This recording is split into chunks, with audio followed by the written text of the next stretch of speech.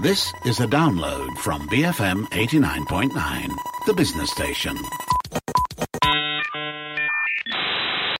Good afternoon. You're listening to the Daily Digest on The Bigger Picture. I'm Hezrul Ashraf alongside Juliet Jacobs and Dashran Johan. And today we're talking about how important it is for policymakers to understand people's psyche when it comes to encouraging them to follow COVID-19 SOPs. And recently, of course, there's been a huge spike in COVID-19 cases this past month, with more than 5,000 new daily cases over 3 consecutive days alone this past weekend. But there's also been a lot of public burnout when it comes to observing COVID-19 SOPs, what experts have termed pandemic fatigue. And at the same time, some of those SOPs haven't exactly been consistent. So we're diving into how policymakers might be able to better approach these SOPs by understanding people's psyche, right? What might better encourage them to adhere to restrictions and not feel so burnt out. That's right. So if you'd like to share your thoughts on this topic, you can tweet us at BFM Radio. You can also WhatsApp in 018-789-8899.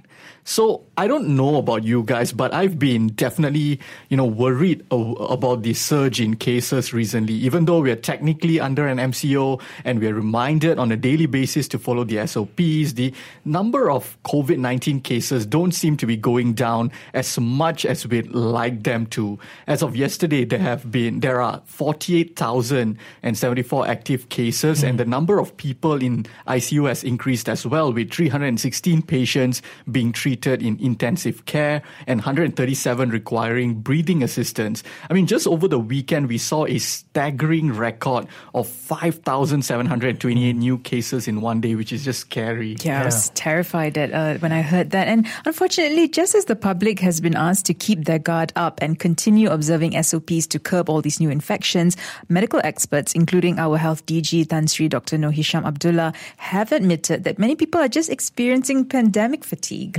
Essentially people are burnt out. They're feeling mentally exhausted from following all the SOPs and rules, that have been outlined by the government. And it's a combination of several factors, of course. And an associate professor, Dr. Muhammad Razniwan A. Rashid, who is the specialist clinic medical director at University Science Islam Malaysia, he told Bernama that people have gone through so many phases of the MCO, and we can all relate to that, and have experienced a sense of normalcy last year when the SOPs were relaxed. And, that they want that sense of normalcy to last. And as he said, and I'm quoting him here, people grew tired as there seemed to be no end to the pandemic. Yeah, he also added that some people, and I quote, are feeling overwhelmed with still having to maintain a state of constant vigilance, and that to be reminded to observe physical distancing, wear a mask and so forth is wearisome. Some are getting bored of staying home for so long, although certain rules have been relaxed as they are now allowed to carry on with their leisure activities, business and others. These privileges are being abused. And let's not forget our frontliners, right? The kind of burnout that they're facing as well. A doctor who wrote an article anonymously in the Star, he wrote in bold letters, and I quote, "We are tired, exhausted, annoyed, and he has gone way past the breaking point." So this doctor wrote that many of them, the frontliners, can't go back to their hometowns to see their families, that some facilities are being overcrowded, and there's not enough manpower considering the surge in the number of new daily cases. And in terms of manpower, at least, the health ministry has acknowledged the need to hire more health workers. In fact, they've applied to hire an additional 1,899 at the end of last year.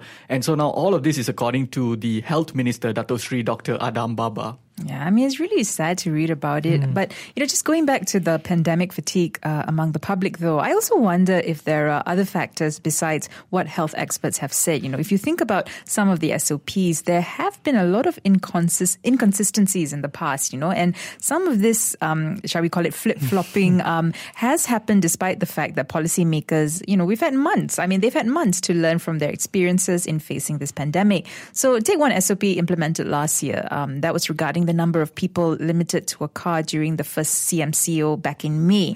So first it was 2 people to a car, and then it was bumped up to 4, and eventually to however many people a vehicle could fit, right? And I remember hearing people ask what the point of the limit was in the first place, for families especially, who have been sharing the same space and breathing the same air, basically, right?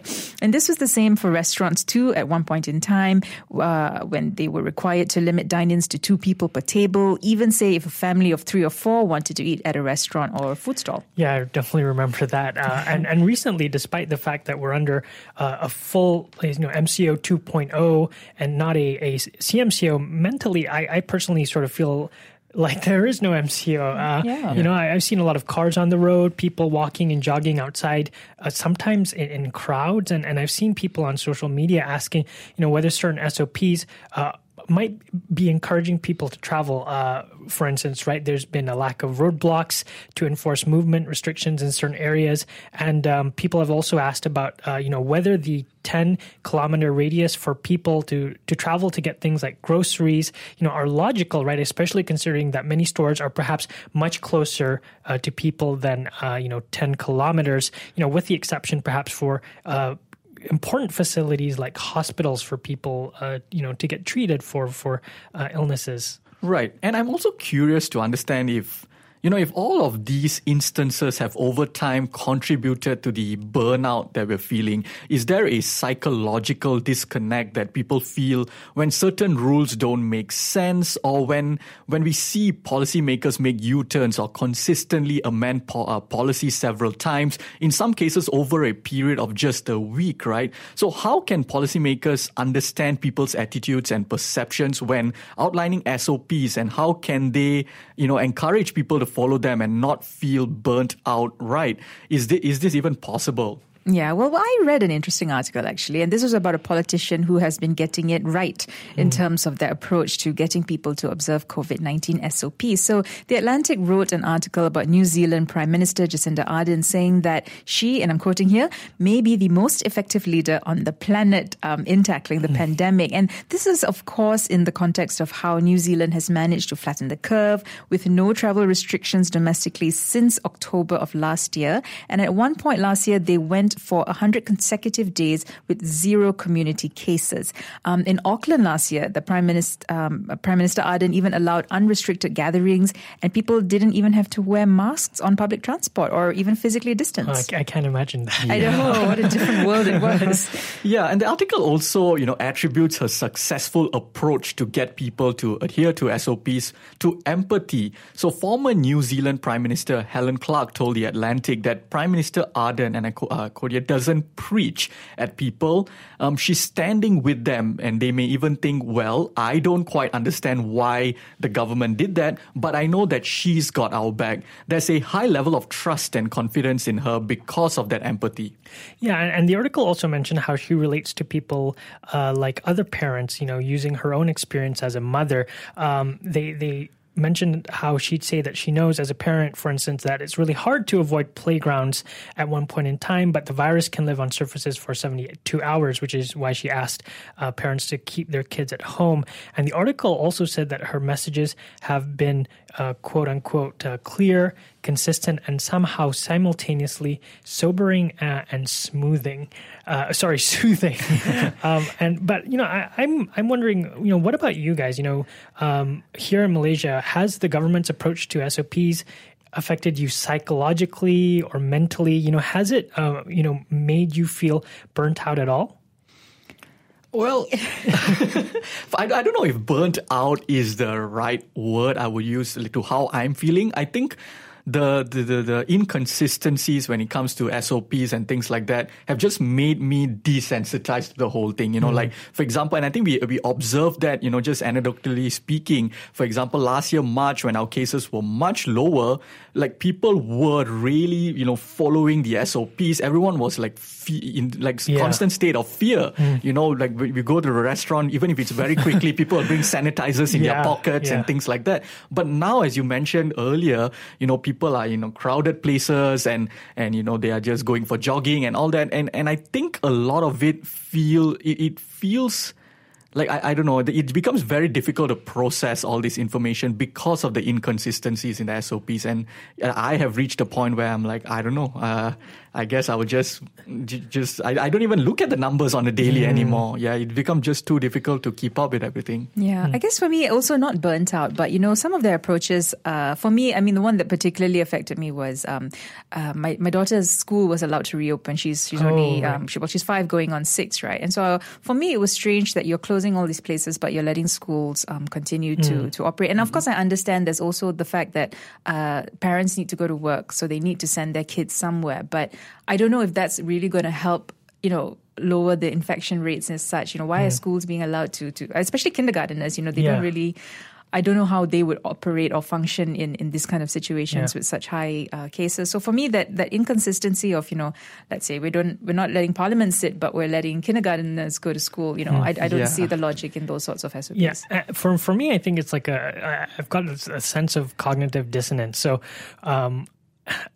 I still, observe the SOPs as much as I can. I mean, I sanitize my hands frequently. I always wear my mask, outdoors, except, if I'm going jogging. But I think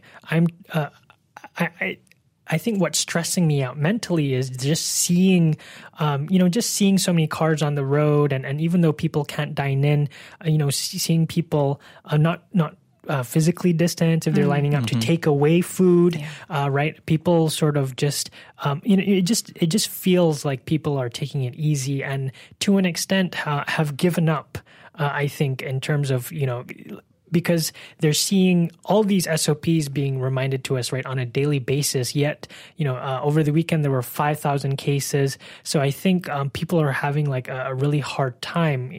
I'm having a hard time trying to understand how this will benefit us in the long term, right?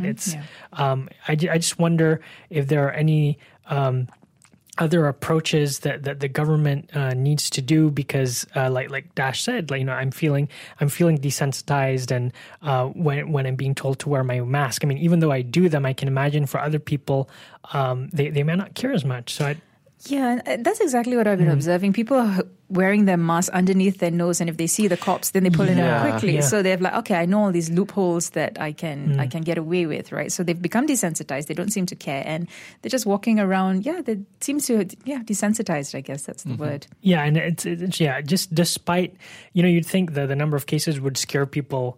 Like Dash said, the first MCO, but we were terrified in 100 and it was cases. just in like hundreds, sometimes less than. Even then, when it was like double digit and all, people would really look at the numbers every day. We would be in fear. We would celebrate the big, the small victories. That day when the health DG said, was it one case? I think there was one day where he showed up that sign, and everyone was so happy. But it just seems like a different world. But we've got to take a quick break. But after this, we will be speaking with clinical psychologist Shalene Krisan about how policymakers can understand people's psyche to encourage them to continue following COVID-19 SOPs. Stay tuned on the Daily Digest on The Bigger Picture, BFM 89.9. Welcome back to the Daily Digest on The Bigger Picture. I'm Hezrul Ashraf alongside Juliet Jacobs and Dashran Johan. And today we're talking about how important it is for policymakers to understand people's psyche when it comes to encouraging them to follow COVID-19 SOPs. That's right. And before the break, we talked about some reasons people may feel a bit burnt out, from observing rules and restrictions to curb COVID-19 transmissions, also known as pandemic fatigue. Among them, the inconsistencies in some of the SOPs and the amount of time we've actually spent in all these various MCOs since March last year. And now to explore how policymakers can understand people's attitudes and mentality when it comes to SOPs, to encourage them to stay vigilant, we've got on the line clinical psychologist Shalene Krisan. Good to have you on the show with us, Shalene. Let's take a step back. There's been a lot of conversation surrounding pandemic fatigue and the reasons behind it. What's your take on it? Why do you think people tire from following COVID-19 SOPs from a psychological point of view? Okay, so before we look at why people are tired from the SOPs, we first have to look at why people are exhausted from the pandemic itself. Okay, people now are going through mass unemployment and economic uncertainty. People are dealing with the trauma of witnessing deaths and falling ill, or even the fear of falling ill. So all these things are very stressful to begin with, and it's not a common kind of stress that we expect to go through in our lives, right? So if we imagine that we had a jar that's filled with all of our resources, so physical resource, mental resource, emotional resource, these things helps us to survive life. So when we experience something in our life, some of these resources gets drained out in this jar, okay? So when the pandemic hit, right, and the stress increases way more than what we expected, we use up way more resources than we actually should. So if you imagine this jar, the stress from the pandemic probably takes up about half of the resource in this jar. So we only have about half left to stay afloat. And this is very, very exhausting. And to add on to this already exhausting situation are the SOPs, which are very stressful by itself with its own set of problems, right? Like the inconsistent implementations, the inadequate information, all this stuff. So these things would then take up more resource and therefore make you feel more tired than you should be. So once the demands of the situation exceeds our coping resources, chronic psychological stress comes up. And that, of course, leads to burnout. So that's why people are generally more tired to follow the SOPs that are given. Right. But do you think that this burnout is somewhat, part of human nature in general and is inevitable, or is it preventable? Okay. Well, I personally don't think burnout is a part of human nature. It is something that can happen under certain circumstances, but it is not something that will happen to everyone because it really depends on the circumstance that you're in and the situation and the environment that you're in. So it is definitely preventable if the situation allows us to not use up all of our resources that leaves us tired and drained. We can expect a certain level of burnout from, the pandemic, right? And that can actually be a normal thing. But there's a lot of things that can mediate this level of burnout, such as, having proper policies implemented, but the healthcare, but the support, all those sort of things. So the point here is to constantly fill the jar back up, right? Once the resources are being used up, we still fill it back up so we don't get to a point of burnout, which is possible. And, we've seen an inconsistent approach by our policymakers when it comes to implementing restrictions and clear SOPs. So, for instance, at one point last year, the government confused people when they allowed gyms to open, but not pubs. What kind of psychological impact does this have on people, and how does it affect their compliance with SOPs? Okay, well, human beings, right, we like to keep things simple when we understand things. That's why we like to make sense of our world and try to organize them by the way we made sense of it. So when we try to understand the SOPs, we would generally try to make sense of why the SOPs are in place. So for an example, the rationale behind closing public spaces is so that we can reduce the rate of transmission of the virus. That makes sense. Using this rationale, it does not make sense as to why parks are closed but gyms are open, since they're both public spaces and transmissions can happen very easily. So this confusion, right, would lead to something that we call in the psychology world cognitive dissonance. And cognitive dissonance is a phenomenon that happens when we have conflicting ideas, beliefs, or values, and these conflicting beliefs would cause psychological distress. So when we experience cognitive dissonance, we use up more resources. And of course, like I mentioned just now, it makes us more tired. And as human beings, we love to problem solve. So one way we combat dissonance is to rationalize it ourselves. So not only are we tired and we don't care anymore, we would rationalize things and make our own decisions as to how to go on with complying the SOPs, which of course may not be the most effective. All right, so what can policymakers do to encourage people to comply with COVID-19 SOPs? I mean, what sort of techniques can they employ, especially at this point in time where many people already feel burnt out? Okay. Well, so the aim here is to reduce the cognitive dissonance that we talked about when it comes to making people comply with the SOPs. Because understanding the reason why it's difficult for people to comply is the way to solve the problem itself and to make them comply with it. So what policymakers can do is to come up with a set of consistent and practical SOPs that, first of all, make sense. They need to explain why certain SOPs are in place. So we can rationalize it with ourselves and say, you know what, yeah, it makes sense why I should be wearing a mask. So I would generally believe in it and I would wear it without, being forced to do it. Also, another thing they should do is to make the SOPs easily accessible by everyone. So doing that would not make people, be left wondering. When you leave people to wonder, that's when confusion starts to build, and that's when dissonance can start to happen. The next thing that they can do is to make the implementation of the SOPs consistent. So right now, what is being said by the policymakers and what is being done in real life are two very different things. And people are realizing that, right? They say do this, and then you go out and you can do a whole different set of things. So this, of course, creates dissonance again, and consistency here clearly is very, very important.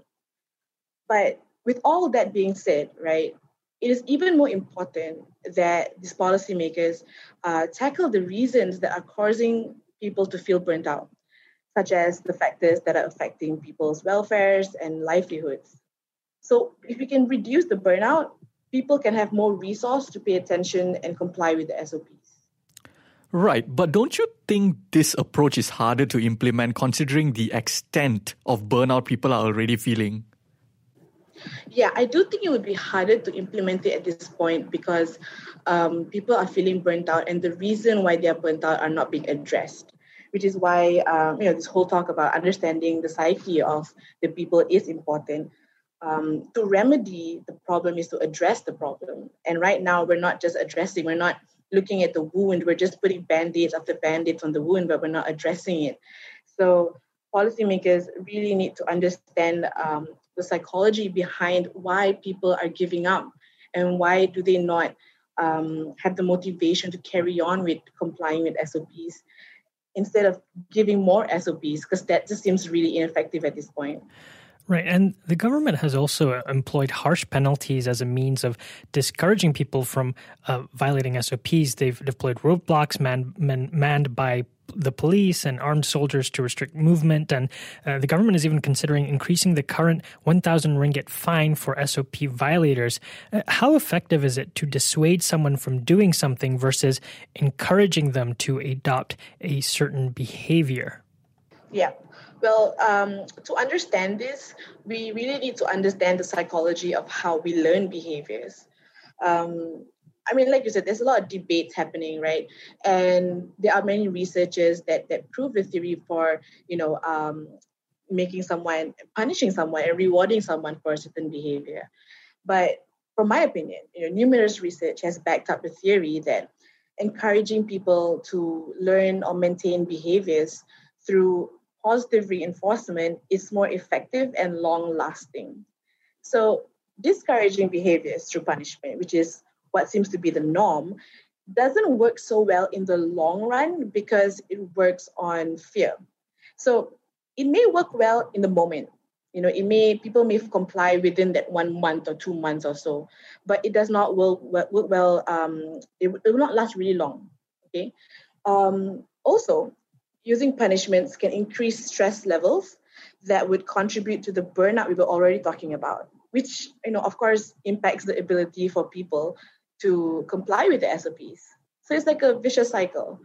And as we have seen ourselves, even with the fines implemented, people are still violating the SOPs, which means that it doesn't really work. And if someone keeps doing something, even though it has been discouraged multiple times, I think it's worth to look at why that person is still doing it.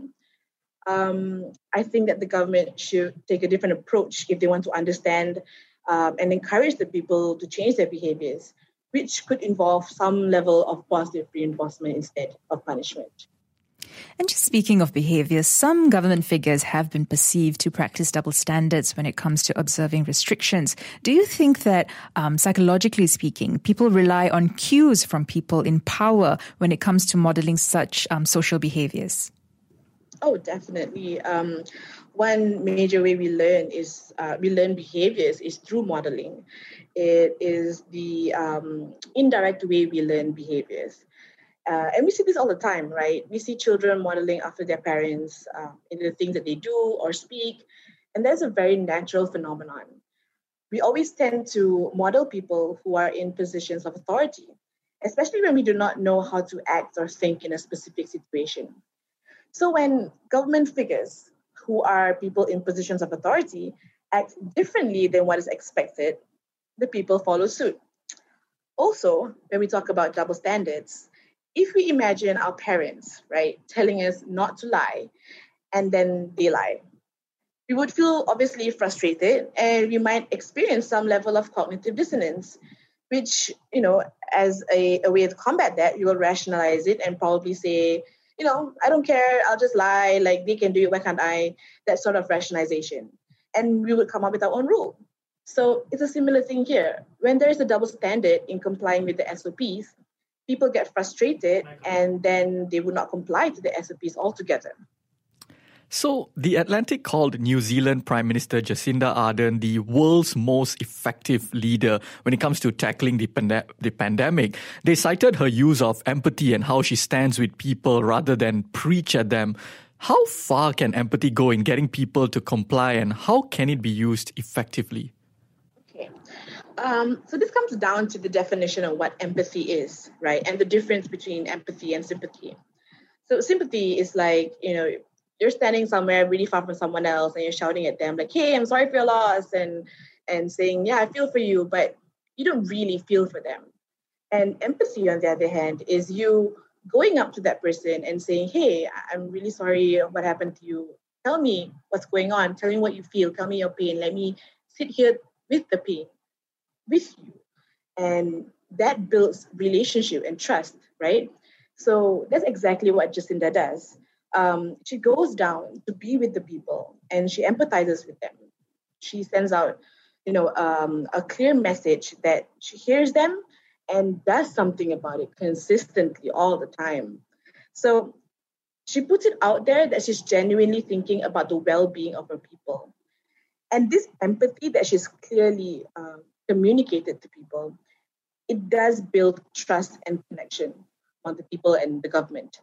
So when there is trust in your government to help take care of you, there is a much higher chance of you to comply with what they ask you to do, even if it doesn't entirely make sense to you or if you don't agree to it so much, okay? Because you have that sense of security in the people that are in the positions of authority to make the decisions that you know is in your benefit. So leading with empathy, honestly, is a necessary way to approach governing, especially at a time like this, which is so stressful and difficult. One way the people really want to understand is that the government officials understand what it's like to be in their position. And I feel like that's what's lacking here right now as well. And I've also read in an op-ed by economist Dr. Emily Oster that one approach is that governments should assume that people aren't going to listen in the first place. So she refers to her studies, which found that most people don't change their diets despite having diabetes. So as a solution, she encourages governments to invest in the necessary healthcare infrastructures and not heavily rely on restrictions. What do you think of this approach? Is it something that should be considered, especially as we've seen how the number of cases have remained high despite the MCO? I think that if the government has taken into account the people's psyches when it comes to dealing with the pandemic, which is something they should have already prepared for, they would understand that a certain level of burnout is expected and compliance may not be so successful, especially in the long run. Tons of research and theories can predict all of these behaviors, and using people's compliance as a first-line defense against the pandemic should not be the way to go. As we can see, even if people are complying to the SOPs, the numbers are still increasing.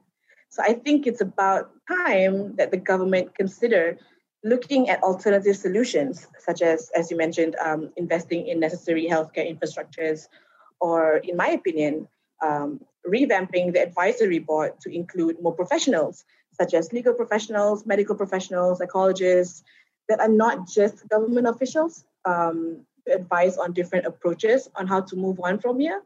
So understanding the situation from a different point of view instead of relying on the people all that much. Because if we had these professionals' opinions in the picture, we could have avoided all of this, and we could have anticipated the people burning out at some point. So I think we definitely need a new approach, and I do agree about what the doctors, economists said, because people are burned out and restrictions just aren't effective anymore because they don't trust in the government making decisions for them. So it's really more about the lack of effectiveness of these measures, and I think it's only natural and human for us to find alternatives that work, which is why I suggested that instead of looking at the people so much, we got to find alternatives. All right, Shalene, thank you so much for joining us today and weighing in. That was clinical psychologist Shalene Krisan speaking to us about how policymakers can better understand people's psyche when it comes to pandemic fatigue and in turn, ways they can encourage people to stay vigilant and continue to observe the SOPs. That's right. And I like how Shalene imagined us to picture our mental energy and resources as a jar, and how she related it to how policymakers can better understand people's state of mind and whether they have the energy to cope with important things such as SOPs. Yeah, and I also think that empathy is such a crucial tool for leaders to relate with people, right? And of course, to be consistent in their messaging. Yeah, for sure. And that pretty much wraps up our story. But following on from that point, 2021 is proving to be more uncertain than ever with the announcement of the MCO and a declaration of emergency. So if you're feeling lost about where Malaysia is headed this year, well, there's a conference just for you. For its 11th birthday, Ideas, the Institute for Democracy and Economic Affairs, is hosting a 3-day online conference that looks at Malaysia from 3 perspectives, the economy, society, and politics. You can catch the Malaysia Outlook Conference 2021 starting from the 2nd to the 4th of February from 10 a.m. each day. You can register for the conference at ideas.org.my or watch it live on their Facebook page. You can just search for Ideas Malaysia. Now, after the 3 p.m. news on Live and Learn, I'll be sticking around to speak with 2 UMNO youth leaders, Ikmal Hazlan Ikmal Hisham and Shakib Sharul Nizam, about calls from their wing for UMNO to rejuvenate itself and change and just chart a new course for its future. Unfortunately, that's all the time we have for today's show. You can look us up on the Facebook page called BFM The Bigger Picture to drop us a message. And if you've missed any part of the show, you can download our podcast at bfm.my/Daily Digest, or the BFM app, Spotify, Apple Podcasts, Google Podcasts, or pretty much wherever you find your podcasts. I'm Hazrul Ashraf alongside Juliet Jacobs and Dashran Johan, and this has been the Daily Digest on The Bigger Picture, BFM 89.9. Thank you for listening to this podcast. To find more great interviews, go to bfm.my or find us on iTunes. BFM 89.9, the business station.